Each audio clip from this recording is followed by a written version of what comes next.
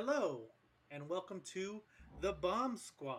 I'm your host, writer director Andrew Hada. My films right now, The Last Ones and Borderland, are on sale.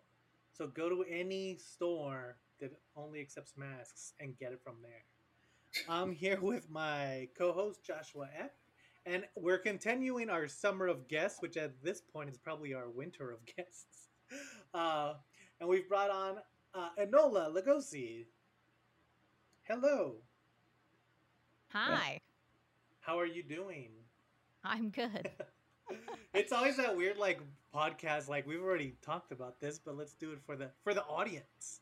Um Oh, yeah. so today we're continuing our fall of guests, and as you know, on the Bomb Squad we always appreciate the underappreciated. So Enola brought us the Silver Bullet, or Silver Bullet, it's just Silver Bullet. The 1985 film, written by Stephen King and directed by Daniel Addis, and it stars Gary Busey. It has Corey Haim, a very young Corey Haim. And it has Terry O'Quinn, who is always cool when he shows up. It has Megan Follows. And so, Josh, tell us what this movie is about. A werewolf menaces a small town, and only a handicapped boy can stop him. Yeah, that's that's pretty good. Um, so, Enola, why did you pick this film? So I picked this film because it's actually one of my favorite films. It's the first horror film that I remember watching ever, and it's what got me into creature features and horror movies as a kid. I probably watched it when I was between the ages of 5 to 7. So Yeah, it is weird because I have heard of it, but I hadn't seen it until you recommended it. And I was kind of thrown off because it I has was gonna say you're welcome. nice. Well, and I was thrown off because it has like a 45% on Rotten Tomatoes, but I don't know why so many critics didn't like it. I thought it was pretty enjoyable. I have to agree. It does kind of feel like, oh, if you wanted Stephen King to write a werewolf movie, this is what it would feel like. Like it's in a small town.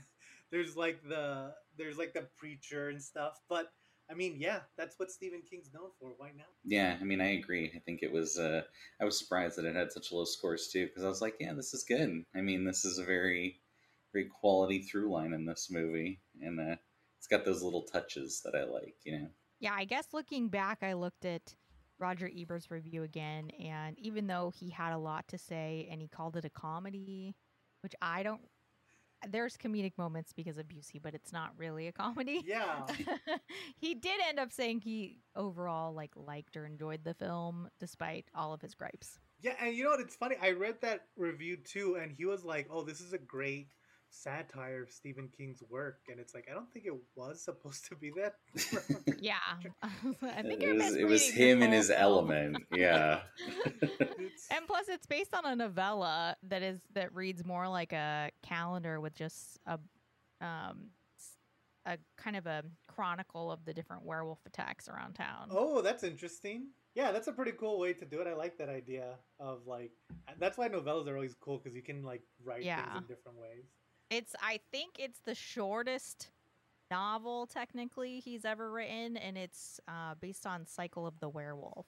Okay, yeah, and he actually not only did, because a lot of times people will say like, "Oh, this is by Stephen King," but they just mean he wrote the book. But no, he also wrote the screenplay.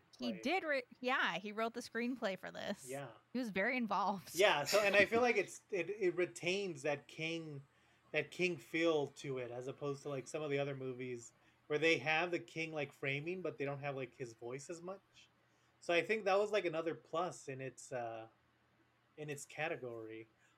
Also, so Corey Haim, he plays a disabled kid. He can't feel, or he can't use his legs, and his name is Marty, and he gets like the coolest thing I've ever seen. Where they like Gary Busey's his uncle, his uncle Red, and he gives him like this dirt bike that he can kind of attach to, and it's like that thing was so cool. I was like, this looks better than any dirt bike I've ever seen.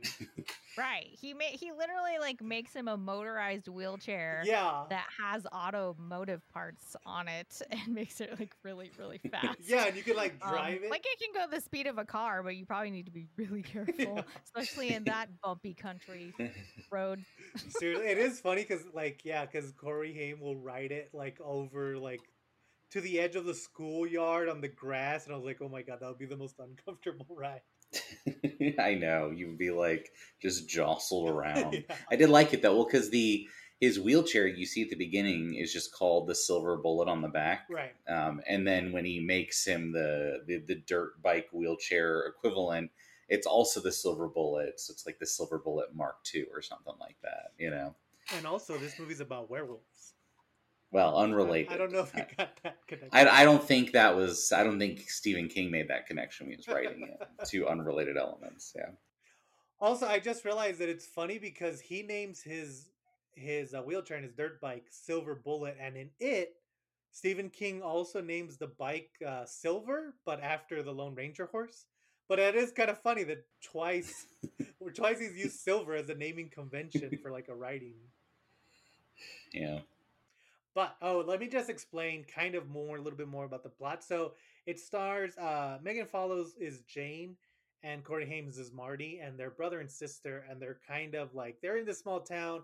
They're kind of at that age where they're not super close. Like they kind of not resent each other, but it's like that when you're kind of growing up and you're kind of trying to distance yourself from your siblings and trying to kind of make your own way, so to speak. So they're not super close, and it's a This oh, go ahead. I was going to say this is a very common brother sister dynamic. I'm an older sister. Um and I have my younger brother that we grew up together. So like I resonated with this situation a lot. So it's just like how annoying your younger sibling can be to you, and they're always doing something to irritate you because they know that it gets under your skin and then that makes them laugh and they do it more. So that's very much the Marty Jane situation. Yeah, yeah, it's definitely that part where you're kind of like it's more like you guys are picking at each other more than anything else.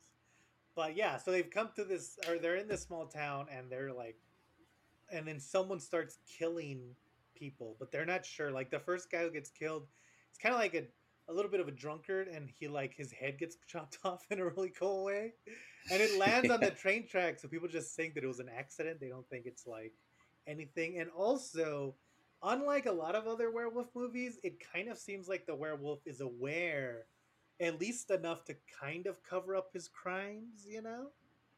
So that Yeah. Yeah, he's not found he's out right away. He's fully aware well, in wolf Yeah. form. Which yeah, and you know too, you notice that he's not eating people like you would No. think, like, oh, a beast who would just he's just eating people because he's crazy.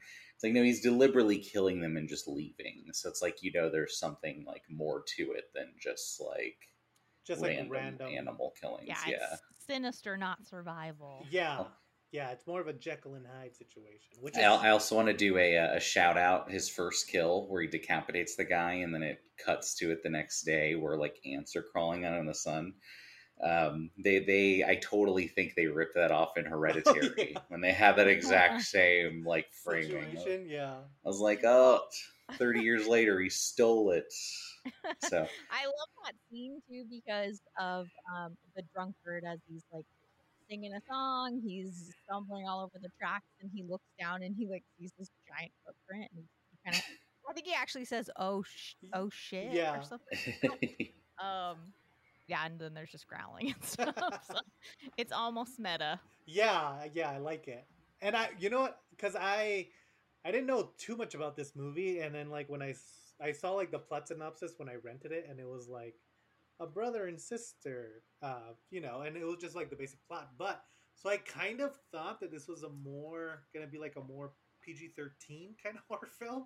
So when they cut off that guy's head, I was like, oh, okay, now this is a full R. We're going yeah, full R in this, which it was quite a shock how much they went in that very first scene, which was super awesome. I also so like yeah, so eventually Marty, who's Corey Haim, he's like trying to figure it out, and so like they kind of go through it, and in one of like the best scenes, because they kill his best friend, and then they're like going to they're like, let's do mob justice, and the cop is like, no, don't do. The sheriff, played by Terry O'Quinn, is like, hey, no, don't do this, and he like the mob's like, no, we're gonna do it, and then the dad, played by Kent Broadhurst, who does like a really good job every time he does a really good job of being someone who's like legit traumatized and like Yeah. pushed to the His edge. Yeah. grief is very apparent. I just love his whole monologue about private justice. Yeah, yeah, he does a real good job, and he doesn't have that many scenes, but he's so memorable in all of them. Yeah, I feel like he's only in the discovery scene of the body, the bar And scene, then the and the church dream scene, sequence, yeah, yeah, the nightmare. Maybe he right. carries weight, and yeah, and then the later church nightmare scene. Yeah, it's good. No, he does a good job. He kind of feels like he's like moments from falling apart. I don't know. He just has that face Yeah, where he's like always on the verge of a breakdown, which would make sense because his son just got horrifically mauled. So right. There's blood all over that kite. Yeah.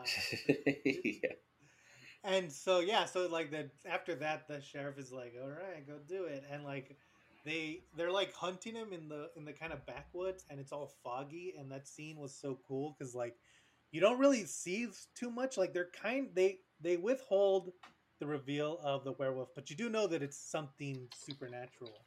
Um, and so like they're just kind of walking, and like people are getting sucked into the fog. Or you just see like a hand come out. Oh man, that was such a good sequence.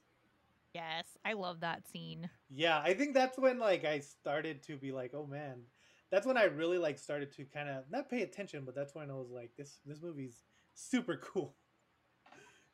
There's also this whole thing in that scene just with the brutality of it because like the one person brings the baseball bat and then the baseball bat is used to beat that same person to death. Right, And right. it's just like it's yeah. there's a whole like flipping this I I don't say know what did you say before about the mob mentality, like kind of flipping it on its head and being Yeah. like you need to be scared of the um you're not more stronger than the monsters or something like this. I don't know. Right. Yeah, no, and it's good because eventually when you find out what it is, that whole idea of like vigilante justice comes into play more than you think in that very first scene. right. Yeah, you don't know till later that it's that they're that it's been happening the whole time. Yeah. Um, Yeah. things happen in the movie. I was gonna say that that bartender who does get beat to death with his own baseball bat, labeled Peacemaker, is that's Lawrence Tierney from Reservoir Dogs. And I was like, oh, I recognize him, and then for some reason, every time I watch this, I'm like, where do I know this person I from? always think of him because he was apparently him and Tarantino like were in Hated screaming each other? matches on Yeah. Oh set. Yeah, wow. so it's like the hardest just like dispute he ever had or something like that. So apparently Well, difficult to work with. Great actor, does a great bartender who dies with his own bat. So he does a real good job of dying. I think in that private justice scene is when there's like a reference to Harmony Hill, which is this cemetery that's in the like Stephen King universe, I guess. Oh mm, So yeah. it actually links this film and Salem's Lot together, Oh, okay. which is interesting that his vampire creatures and werewolf creatures are linked within the same universe. Yeah, that makes sense. So it's My favorite is always when they reference Pennywise because it's always like, oh, and also, mhm. also like there's a by the way. cosmic beast. It's unrelated to anything else. See, I like the subtle King references. I don't like it when they're like, "You're a writer, but you don't have good endings." Like in It Like in Chapter it too. 2, and I they say it like 8 times. You're like, "I get it." I liked it the first time. I was like, that's clever, and then they kept doing it, and I was like, okay. It kind of feels Pull it like back. King is like working through the idea that people don't like his ending, so I'm okay with it. Yeah, but no, it was good at this. It was very down to earth for Stephen King. Yeah, and like for this movie, speaking of the bartender, even like the casting is so spot on. Like Gary Busey as the kind of like Uncle Buckish type, like he's not necessarily like Mhm. a a doofus, but he kind of has that like laid back He's mentality. kooky. Yeah, he's kooky. He's like building he's building the car for him, or the little cart. Like I really liked, you forget that Gary, because Gary Busey, I always think of him A, when he was older and kind of like going off, or also in Lethal Weapon where he's like the psycho killer, you know? So I always forget that like there was a, after that he kind of became like, oh yeah, he's like an everyday kind of uncle. What I liked about it too is the first scene you see him in, his costume. It's a faded Hawaiian shirt, but the sleeves are ripped off, as if like a Hawaiian shirt wasn't casual enough for him. Right. He has to go like one step more. And I was like, all right, I appreciate this kind of. Yeah, it's a perfect like example of his character. Yeah. Or even later, like at the end, he wants to make a silver bullet to hunt the werewolf, and he like goes to the gun guy, the gun owner, and he's like, he makes up this elaborate story about, I love that montage. yeah, like about how his grandson loves the Lone Ranger, and he wants them to make it so, and like the guy's like, okay. It was just like there was no reason, he could have just been like, hey, make this, but in his very Uncle Red way, he like made up this elaborate side story just to get a silver bullet, which I really Yeah, and even enjoyed. the guts is like, or you're hunting werewolves. Like he doesn't care, and he knows. You know, it's like, yeah, it's fine. Yeah, It's like I don't care. yeah. I love there's this sequence in the middle because like halfway through the movie, you know, people have died and no one knows what to do, and then Corey Haim, Marty is really sad that they're canceling the town fair, but it's like, yeah, of course they are. People are dying, but Right. so he gets this his motorbike and he gets some fireworks and he's shooting them off on the bridge. Werewolf sees comes, he hits it in the eye, and then his sister goes around town like pretending to collect cans and looking to see if anyone has like an eye injury.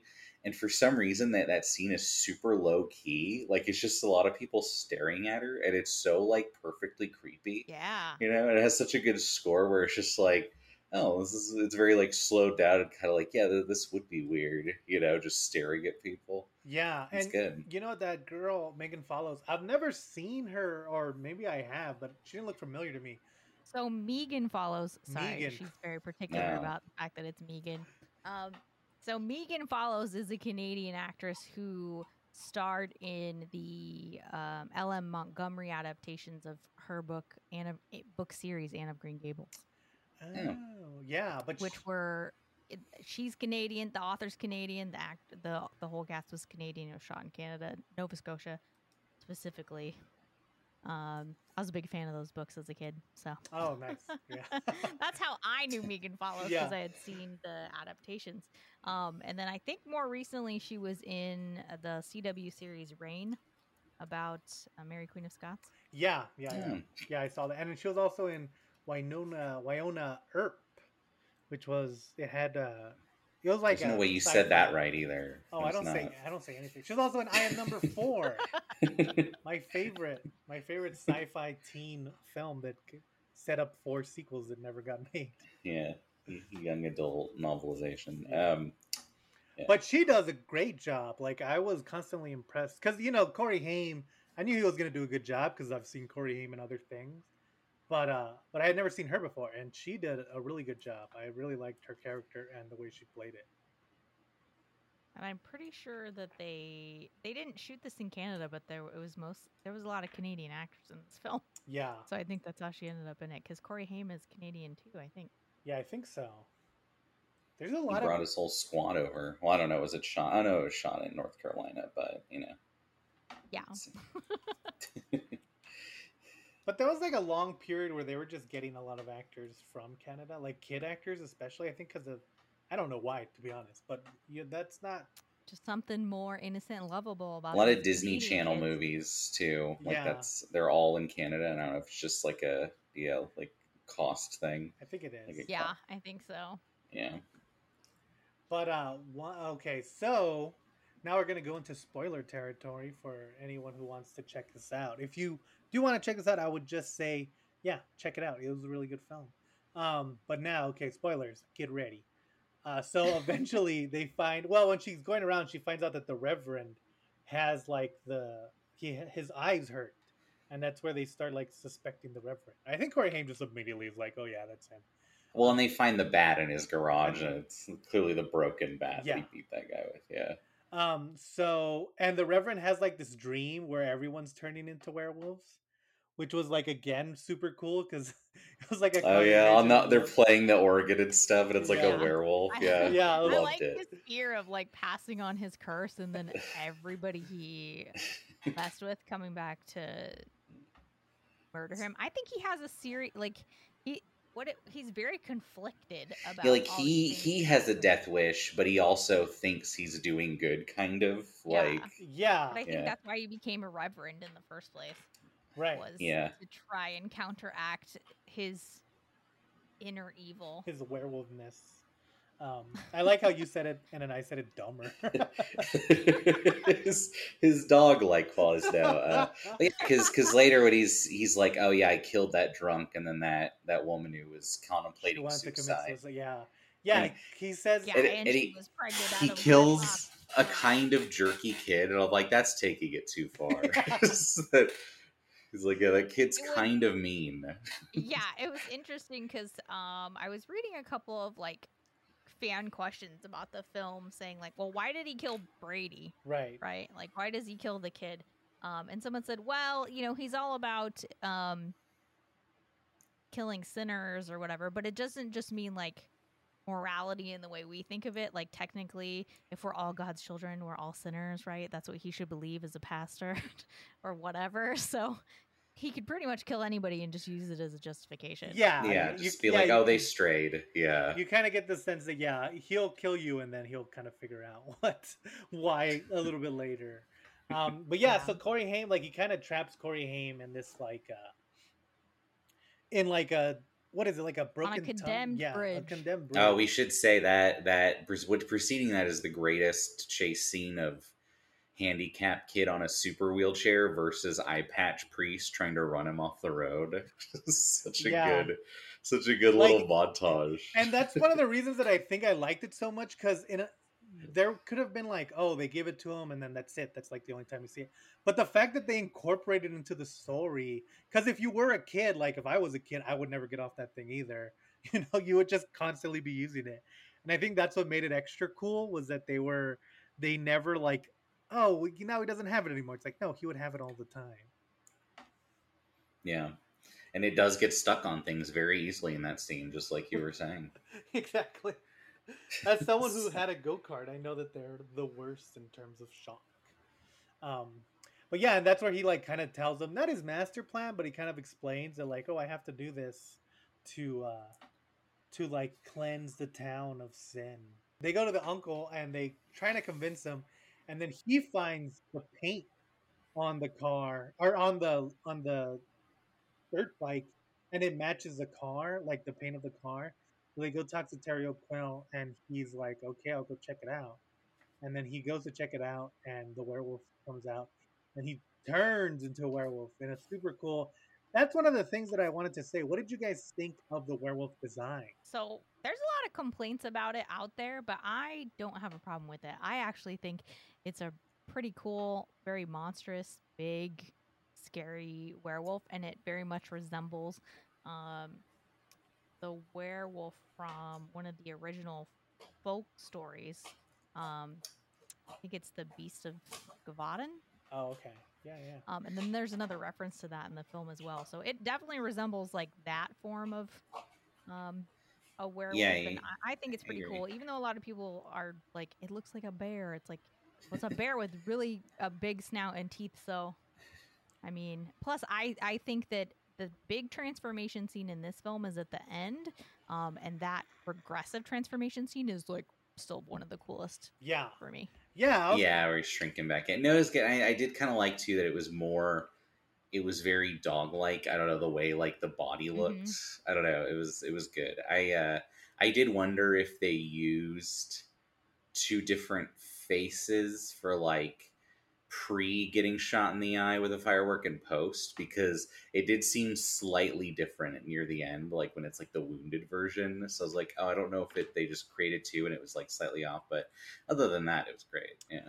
Yeah, well, and I was reading the trivia, and one of the big trivia things was that even the producer didn't like the Yeah. werewolf costume, so he wanted him to completely redo it, and the director and the writer were like, no, no, we're gonna keep it, and it became like this stalemate where they just started filming the movie before they had decided, so they were kind of like filming all the non-werewolf parts first, and then when you see it, it's like, no, this thing looks cool, and it makes sense in the fact that he has a little bit, or he has a cognitive like powers where he's like making these choices as the werewolf, so it even makes more sense that he's not like the huge, cursed type of werewolf. I think it was Hulking cool. Yeah. beast. Yeah. Yeah, I thought it was gonna be like more like, oh, it's just a guy with teeth when I read that trivia, and it's like, no, this thing looks super cool, and every time he turns, yeah, or when he turns at the end, it's super, like, it's so well done that it's like, I don't know when Yeah, you're where he's like shrinking back, and at that point he's just no eyes. Yeah, no, yeah. it does look really Like cool. still to this day, I'm just with those special effects. I'm just like, whoa, like it's really good, and it like oddly holds up. Yeah, yeah, I gotta say that. I don't know who did the special effects for this film because there really aren't that many, except for I feel like that scene. That's a big one. You Yeah. kind of like, and it was almost like you look at it like wondering, because there's like the first time he transforms, you can see his like human eye in it, kind of like watching his own snout grow, and I was like, oh, how did Yeah. they do that with him in it? And like, Mhm. you know what I mean? Like, So I don't know. I know they had an actual suit. It was a suit, apparently, Right. and not just like a face mask. Which I'm like, oh, no wonder it's so bulky. But yeah, I don't know. That's one of the things. It just seemed more realistic. In terms of like, I could really imagine this happening in small town America. Yeah. Yeah, and there's always that like cuz in werewolf movies a lot of times they're like, "Oh, that was just a dog," and it's like an 8 foot tall. It's like an 8 foot tall werewolf. It's like, how did you think that was a dog? But in this one, it's like, yeah, I could see someone like kind of not being able to see it in the dark, and this werewolf, it's kind of stalking you anyway. So yeah, I don't know what the producer was thinking, but I love the design of the wolf. It was a howling good time. Yeah, that's what I have to say. Um, that was good. And I do like also that he uses weapons, like, because he gets the sheriff with the. Is it the same bat or does he get another? Yeah, he picks up the peacemaker again. Yeah. Yeah, just smacks him in the head. Yeah. It's a really cool kill in terms of the way it was shot and the way that um the sheriff like falls back and then all of a sudden you have blood spurting Yeah. everywhere. And there's just the flashlight that he's dropped, like Right. illuminating the scene. It just looks really great. Yeah, it's a really well done. All the kills in this movie are well done. Um, and yeah, so he kills the sheriff, and I just like the idea of a werewolf using like a melee weapon. It's like, you're a werewolf. Have some respect, sir. That shows his human nature Yeah. in play. Well, no, because right after that scene too, Gary Busey's like, I mean, I told the sheriff, what else do you want me to do? And he's like, well, yeah, the sheriff's clearly dead now. Yeah, So well, and that scene was something. funny to me because he goes, I told or no, Corey Haim goes, you told the sheriff, and now he's been gone for days. And then Gary Busey's like, yeah, what else do you want me to do? It's like, okay, at this point we need to leave because I know. if the sheriff said he's gonna go check it out and he's dead, it's time to go. And the priest has directly threatened your life more than once at that point. Yeah. But and I feel like that's good. Again, that's like how well Gary Busey's character as the uncle is, where he's like, yeah, I mean, we called the cops. Like, what else? What else is there? It's like, I don't think the werewolf cares if he called the cops or not. Clearly, he does not.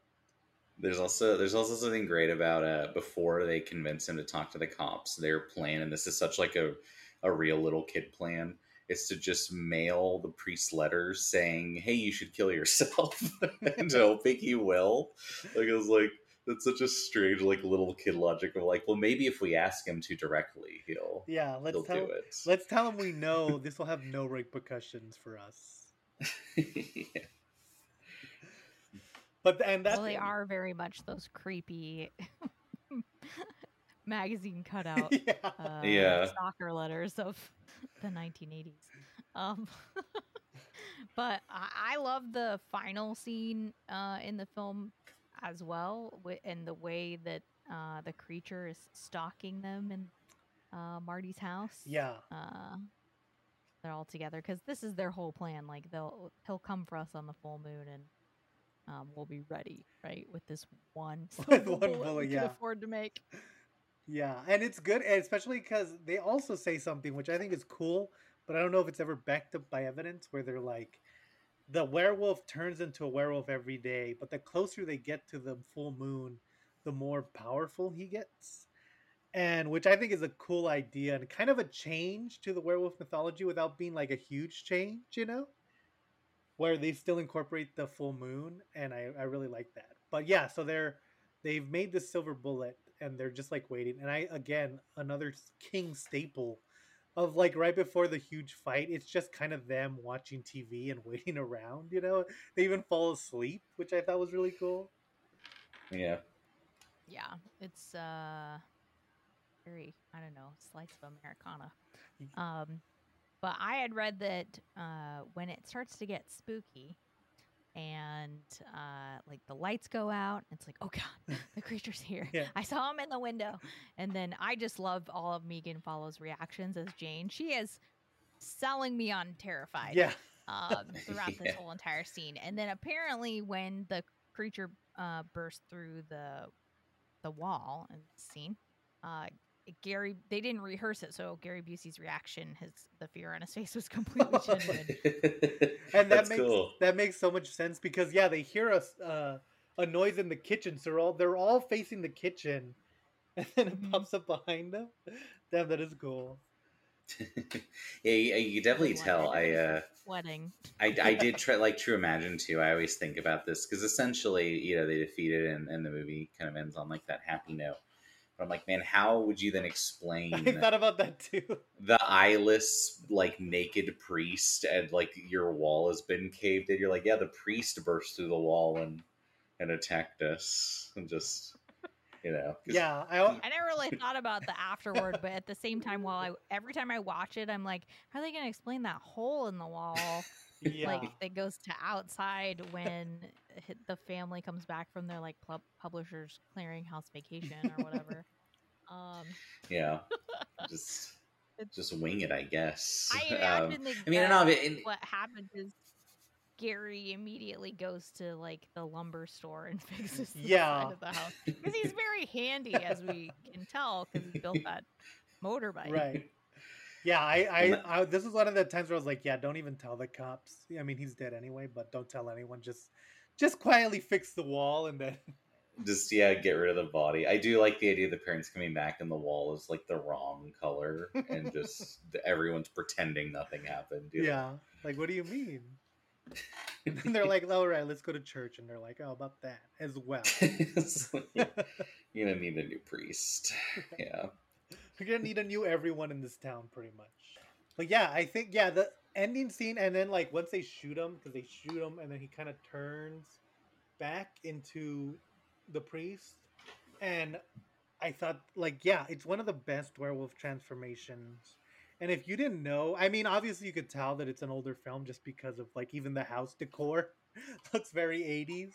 But if you were just kind of watching it, it doesn't look, out of place even now. It still looks really good. It holds up really well. Oh yeah, this could still be small town America. Yeah. Yeah, no, it's They're very always 30 years behind. cool because it's a film. It's actually we haven't covered this because it's not really important, and it's definitely kind of a carryover from being a book first or a novel. It's narrated by her as having taken place when she was a kid in the 70s. So the idea is like, oh, she's grown up and she's telling you now, right? Like right. the story. So it's still supposed to be like earlier, like it was filmed, meaning to take place like 10 years earlier. But even then, it's like not much has changed. People still dress like that. They would just have cell phones, It's right. Yeah. It's all very similar. Yeah. I mean, again, another. I do like the idea because she's like, oh yeah, me and my brother, we didn't get along, but after this, we did. It's like, okay, that's how you frame this story because there should have been more to this framing device that you had, like the person listening to her tell it. Yeah. It's like, and that's how he bonded, by killing a priest. but killing So but killing a werewolf priest is like, okay, you really dropped the ball on selling me on this tale you're about to tell. But they bonded. Crisis brings people together. That is that's true. true. She's not wrong in that that is how they got together. But yeah, I thought overall that the movie was really good. It is weird. Like I try to read some of the negative reviews of the film and I don't know. I guess you because they like the same things they didn't like were the things that I liked about it, like Yeah. the wolf and stuff, and it's like so I definitely don't understand the criticisms There's of the this one. I think the wolf and Gary Busey's performance, right? They think he's too hokey or something. Yeah, And I was like, he ad libbed most of his lines with King's permission, and I think really nailed the essence of who that character is supposed to be. right, right. And especially like I don't know, I kind of have an uncle that acts like that. Like it didn't seem that like yeah, I mean it did seem kind of hokey, but that's kind of what his character was. Yeah, it's like he's like the kind of not with it uncle who's kind of trying to be cool and funny to his like nephew. It's like, no, that fits perfectly. Yeah. So Yeah, like if he was my uncle, he'd be my favorite uncle. And yeah, yeah, Right. I think that that works. So yeah, I don't know why exactly people didn't like this film. I think it's definitely worth checking out, especially like, if you like Stranger Things or like It, of course. Oh yeah, it definitely has that nostalgic vibe to it. I think that maybe one of the reasons that it's considered a box office flop is that it came out around the same time as all these werewolf films of the 80s with like The Howling, Full Moon High, mm, Company of Wolves, American Werewolf in London. Like there's a lot of other films going on with more similar in terms of their gore, but like they were much more adult in their stories. Right, right. So if you were going to do a side by side comparison, I don't know that you really can because it's the same way that people try to compare like the werewolf transformation or the wolves and the howling in American Werewolf in London. And I'm just like, well, Yeah. I don't know. They're great in their own ways. And you don't really need to compare them because the same way I think this one is fantastic and it doesn't even get considered. Yeah, yeah. And especially like because it didn't, I mean, other than their werewolves, I didn't really make the connection even between this one and American Werewolf. Obviously, this is like way after the fact, but yeah, this is more because I kind of the comparison to me goes with like the little kids. It's like it feels very much like a summer vacation horror film, which is always some of my favorite ones. Where it's just like, yeah, this is what kids were up to during their summer vacation. yeah, no, yeah, it definitely has like a different feel. Although it's very funny to think that there was a period where there was just an embarrassment of riches of werewolf films, that people are like turning them away because I was like, I feel like that's not really a genre that gets a lot of action these Yeah, days. like bring Yeah, back Love more werewolf werewolves films. films. Yeah. I just watched one of the newest ones. It's out there. So Oh, cool. Was very it enjoyable. Werewolves Anytime. Within? Yeah. Oh yeah. Anytime there's a werewolf film, I'm on it. Yeah, it's way easier to guess which one they are now because there's like one every like 6 months. I want to go yeah, back to the summer of werewolves, where it's just a bunch every month. There's a different one. Yeah, I do miss like a werewolf summer blockbuster. Give me more of those. I think that horror films that are kind of set in like an every town America type setting do really well if the story is good and the characters are really rich. I think that's why the new adaptations of it have done really well because King, in the way that he writes his characters and gives them quirks and depth and stuff, is what makes them, I don't know, lovable enough for us to keep coming back. So, and that's part of what makes this film great too, I think. Yeah, it definitely has that King feel of like, oh, if there was no werewolves and it was just about these two siblings and like the uncle, like just hanging out during the summer, I would have still enjoyed it. Like it's not, no one's really throwaway characters. Even like again, like the dad who does such a good job, like one being traumatized and stuff. Like there's no real throwaway characters, and I think that's always interesting. Even like the people who get ambushed in the fog, you kind of like. there's like some who are running away right away, and there's Yeah, you ones get that like are, snatches of their personality a yeah, little you get bit. a little bit Yeah, of everyone, and I think that that's cool, especially when it takes place in a small town, because it's like, yeah, in a small town you would kind of get the feel of what everyone was like, you know. yeah. I wouldn't necessarily want them to remake this film, but if they gave it a shot, I think I'd be okay with it. Like, if they were going to take King's material and do a modernized version again, I'm like, would cell phones ruin this film, Yeah, or would it make it I more they interesting? could do the I don't thing where the know. guy tries to get his phone and then the werewolf just smacks it out of his hand with his Yeah. meaty paw. So he or could they work they around could that. make it a period piece. That's true. So apparently, this is considered a period piece because of the Oh fact that yeah, it because has a it takes. 10-year difference of when it came out and when the timing it was set in 1976. But then apparently, there's all these like continuity issues with the dates because there's like a newspaper from 1980 in the film, and Mm, his parents drive a car from 1979. just Right, right. drinking new Coke constantly. They're like, Yeah. Like, why does he So focus on I'm just like, well, you gotta love that little stuff. I found some of those. I consider them to be like funny film Easter eggs because at the end of the day, that doesn't really take away from the story to that? me. Yeah, right. and especially So now, like I couldn't tell you the difference between a '70s car and an '80s car, unless like one of them was like a '60s VW, and then, well, like yeah, I didn't notice. So I think it works, but yeah, it is technically a period piece. Now I want to see now a remake where it just takes place 10 years before now, so in like 2010. oh. So people are just I love referencing. 70s like horror films though, and even newer films that are set in the 70s time period. Like I think House of the Devil did a really great job of that. Um I don't know if you've seen that Yeah, one, yeah. but it does a fantastic job of capturing that time period. Um, so I like that kind of stuff. I think I'm probably partial to it.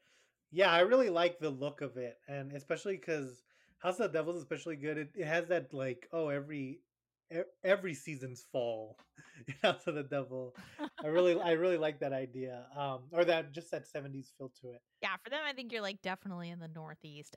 It feels like everything that's set in the 70s, except for Texas Chainsaw Massacre, is like in the Northeast in some A way. quiet New Yeah, England.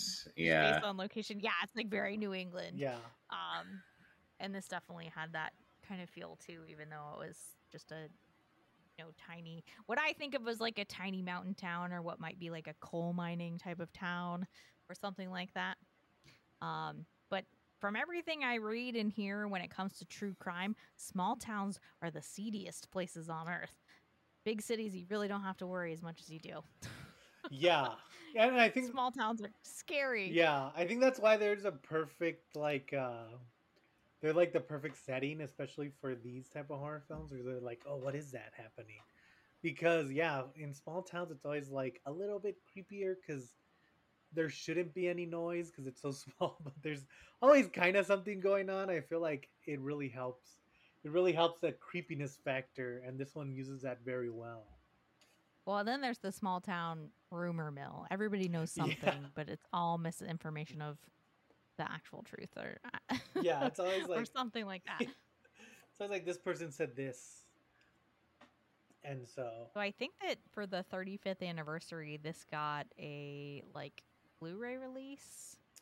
oh I don't think there's any like commentary for this because Dan Addis Adius never directed another film after this. He had a successful career in television, but um, it was his only film. yeah, yeah. Looking at his filmography, he's literally done like all television and a bunch of like The Boys and Homeland A bunch of and HBO shows. Yeah. yeah, It's Always Sunny. He's directed a bunch of them, which is funny.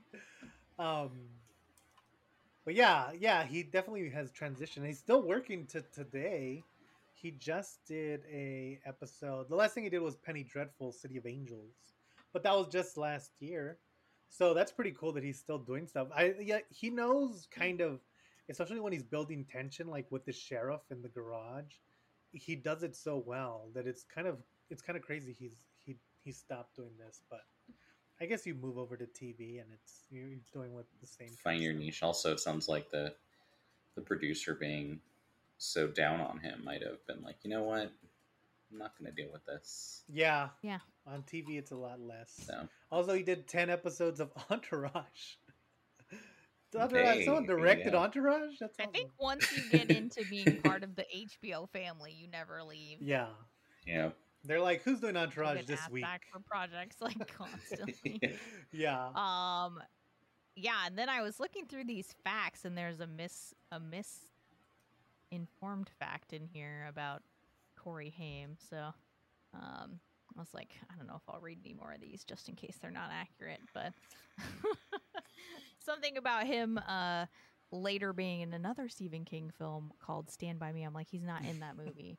He auditioned for that movie, but he's not in Yeah, it. that's the wrong Corey, guys. Wrong They're Corey. just letting anyone put these on IMDb these days. I don't know. This is I mean, it's WordPress, so it's fine. Yeah. But yeah, I love this film. I love werewolf folklore.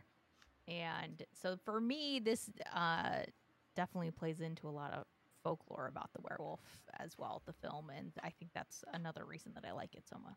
Yeah, yeah, I really liked, and there was like just so much to like about this. The way they handle the werewolf folklore, the way they kind of change some of the mythos, but they don't ever forget that it's still a werewolf movie.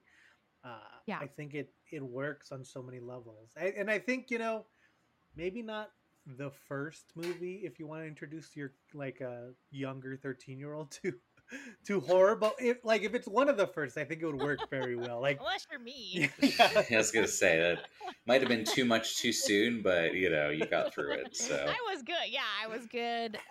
And then after this, because let's see, we watched this, then we watched Friday the 13th, then we watched Child's Play, the Gauntlet. and then we watched like A Nightmare on Elm Street, because all these things that were like starting to come to airing on television, so they might have been the edited for television versions at first, or my grandmother had the VHS tapes, but she got me into horror. So this was the first that I can distinctly remember, but I remember watching those other films as well. That was like me at her house during the summer, just like the summer of horror and blood and guts and gore.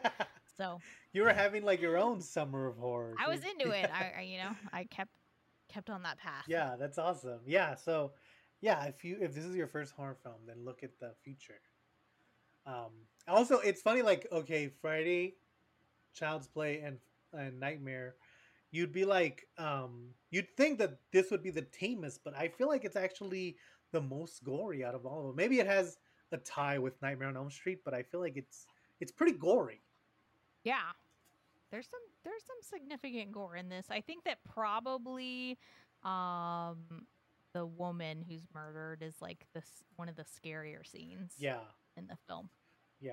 To me, it's the head. It's the head And this also kind of to me, even though there's a supernatural element, it plays very much along a true crime storyline. So I don't Right. know if there are any true crimes that may have inspired some of these werewolf attack stories that came together.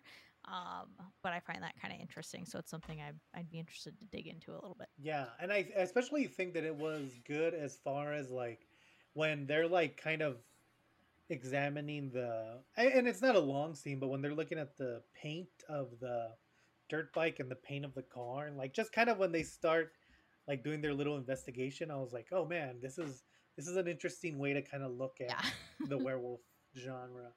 So I thought The whole film has a whodunit aspect to it. yeah, which is a good way to kind of, which makes sense, especially because every werewolf movie except for like American Werewolf, or most of them, are trying to like figure out who the wolf is, and I think that that's cool. That's a cool aspect.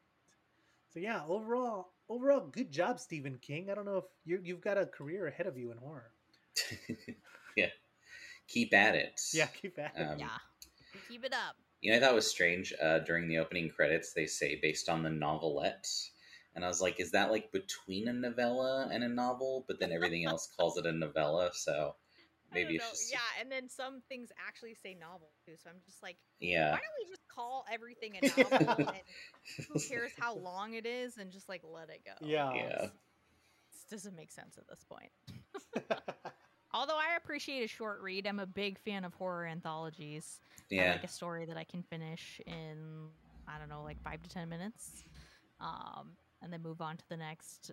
Just get a hint of it. Yeah, I could see that because I sometimes think nowadays, I don't know what it is, but I don't know if you're both avid readers, but I was a ferocious reader when I was a kid, and now it's really hard to like sit down and like read a full on novel. So anthologies are kind of like um, what I always have in my back pocket, essentially at the moment. Yeah, yeah, I kind of agree with you. It's very hard. Like I have to like sit down to read a whole novel. It's almost like I have to sit down and read it all in one setting I to know like go it's over like everything. I have to push myself because if I stop, Man. it's like if I don't keep at this, I'll be like, Yeah. wait, what were they doing? Why is this so long? Yeah, Well, and as a younger person, I didn't have a television and a cell phone and computer around to distract me yeah. from like, I let's just know. sit down with a But yeah, good book. during quarantine, I did try to get back into it, but it's been an uphill battle to read Well, I anything did too get a long. new Kindle to try and yeah. Yeah, rekindle my book. that's why they call Perfect. it that. My love of books. I Yeah. yeah, I remember when I was Um, like in college, I could read like 3 books at the same time. And I now, know. Oh, yeah, now I'm just like, oh my god, where was I in this? Yeah, I also have this bad habit of if I try to start reading like before bed, reading for me now is like taking some kind of Yeah. narcoleptic drug. Like also I'll read a couple lines and all of a sudden what used to happen me and my old partner, I'd be holding my Kindle and then like I would pass out so hard that I would like just drop it, and I had dropped it on like their face a couple Oh times or man. something like that. I used to get yeah, so I try not to bring my Kindle to bed anymore just because there's a serious like potential bodily harm hazard understandable. involved Yeah, with the situation. That's hilarious. Yeah. And I've tried like I had Audible for a while and I just can't like I do turn those on before bed. They help me sleep. oh nice. Yeah. But like yeah, and I try to listen to it on when I'm going to work and I'm just like driving and then I kind of lose my place. And then I'm like, what is happening in the story? So, I mean, there's a lot of good werewolf books out there Oh, that's true. for fiction. What would you suggest for someone who wants to read a werewolf book? Oh gosh, it kind of depends because there's a different array. Like, right now I'm still in the middle of reading this like Patricia Briggs set of novels that's actually about a shapeshifter who I think she turns into a coyote, but there's a pack of werewolves in the town. There's also fairies and shit, so it kind of starts going down the path of like a Charlene Harris with like True Blood and stuff, right? So, I think I mean, right now I'm just not necessarily werewolves, but I'm reading Donnie Goodman's new anthology. So Oh, cool. I feel like with the supernatural, like if you only watch movies and stuff, you're like, all right, werewolves, vampires, got it. But I feel like supernatural books really lean heavily into like fairies and whatnot. yeah, So you're like always like, go oh, this is like a whole thing underrepresented in the visual medium.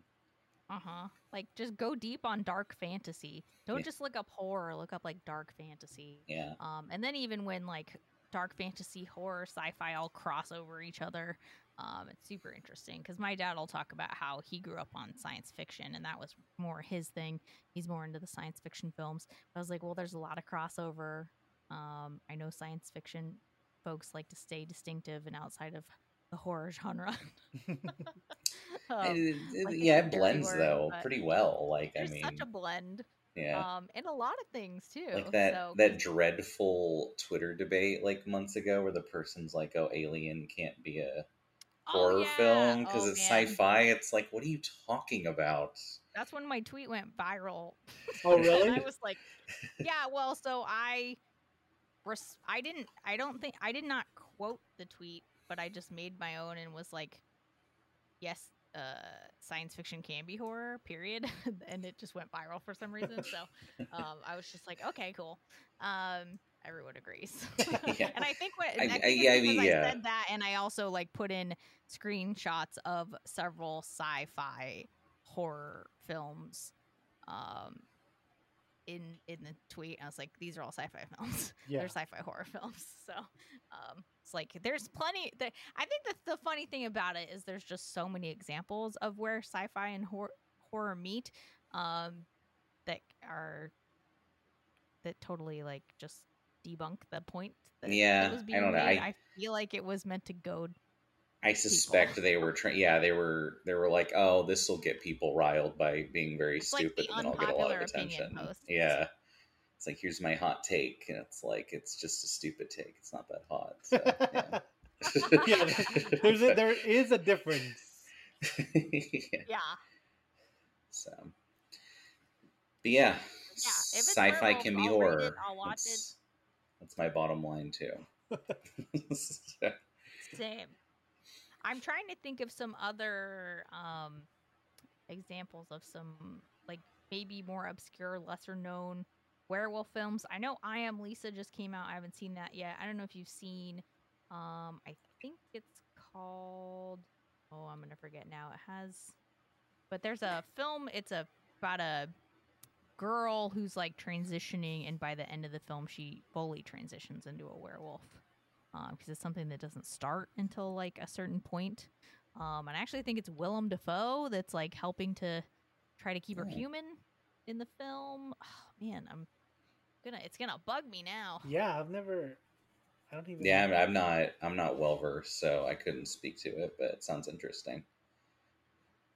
I'm sure it'll tell We me. did Brotherhood of the Wolf, which isn't technically a werewolf movie, but I thought it was. So I count. Oh, and well, Good Manners is on Shutter now, I believe.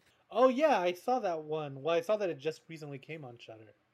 Yeah, but cool. And I think this one, yeah, it should be talked about in the same way that that like we were saying, like American Werewolf and The Howling are talked about. Even Ginger Snaps. I saw Ginger Snaps and I really liked that one.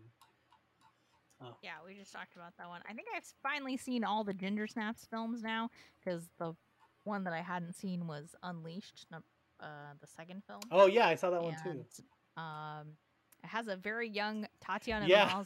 Maslany in it. Um, Who's also but it's Canadian. great. Also Canadian, yeah. I'm pretty sure that film was shot in Canada. Everyone in it is Canadian. It actually is a Canadian horror film series. Um, but yeah, I'll have to find it and send it to you. It's an interesting, it's like a very subtle, slow burn type of horror film. And almost to the point where it's barely even horror in like the traditional way we might think of it. Um, but when I find it, I'll send it to you. Yeah, cool. That'd be awesome. Yeah, I think overall this is a good one. But yeah, so yeah, guys, Silver Bullet. Also, this is the end of our uh winter of guests or year of guests, Autumn whatever. of guests. I Autumn, don't know. whenever it airs. This will be Whatever time of year it yeah. is. But yeah, so it was a great film to end on because it was like again, it fit perfectly. It has a low Rotten Tomato score. Roger Ebert was talking about who knows what in his review, but it was worth a watch, and I was pleasantly surprised. So thank you for showing us this film. Yeah. Do you want to? I know you have the podcast and other stuff. Do you want to plug anything? Oh, do I want to plug anything? Yeah, sure. I guess there's a couple things that probably will be out by the time everybody hears this episode. So my name is Enola Leon King, and I am part of a anthology that's going to be coming out in October. So it might be out by the time you hear this. It's called Hear Us Scream, and it is an anthology of essays from non-binary and female horror lovers, and it has some great personal essays and stories in there about how horror has affected us as people, and then also, of course, the podcast. So if you want to listen to me rant about horror films and interview authors and podcasters and filmmakers on my podcast, you can check out Slay Away, and it's available on anywhere you want to consume a podcast. So Cool. And maybe you'll find me on there if you look hard enough. yeah, eventually when that episode comes out. Yeah. Hopefully we're doing a race to see which one of our episodes comes out. It's pretty Well, cool though. Yeah. yeah, that is super awesome. I'm very excited. Yeah, it's my first piece in a published book. And then I have like the other bylines on websites and Right. stuff, but it's cool. And obviously, I don't want you to say everything, but can you give our listeners a little taste of what you write about, just so that they can have an idea? Yeah, so my story, it's a very personal essay about how horror saved my life. Awesome. That's very Interesting. Yeah. So check that out. The links will be below right now, so go check them out. And as always, like and subscribe. And Enola, thank you for joining us. Thank you for having me. Good time. I love talking about werewolves, Stephen King, and this particular horror film. This movie seems almost like it was made specifically for you. Which... A little horror film that could. Well, I love Corey Haim wheelchairs, so this was made for me for a different And reason. This film came out the year I was born, so I saw it probably 5 years later. I probably didn't see it till 1990, 1992. Right. That's crazy because this film came out on Josh's birthday. Yeah, was it your actual birthday, Josh, or just the same day? October 11th? The day I was born, yeah. Very strange. Wait, October 11th, 1985? Yeah. Wow. Yeah, that's what? That's crazy. That's crazy that everyone's birthday. Well, just because I had to double check when it came out because I was just reading that article and it's like the 35th anniversary, and that means that you would have turned probably 35 on the 35th anniversary or 36. Yeah, had I known about it, a year ago, I could have been there at the official event they had for it. I don't know. That's so crazy. Yeah. Yeah. Uncanny. So crazy. Yeah, but cool. Yeah, everyone's connected except for me, I guess. I'm the outliner. Well, thank you for joining us. Again, guys, links at the bottom. Check it out. And thank you guys for joining us on the Bomb Squad. We'll see you next time.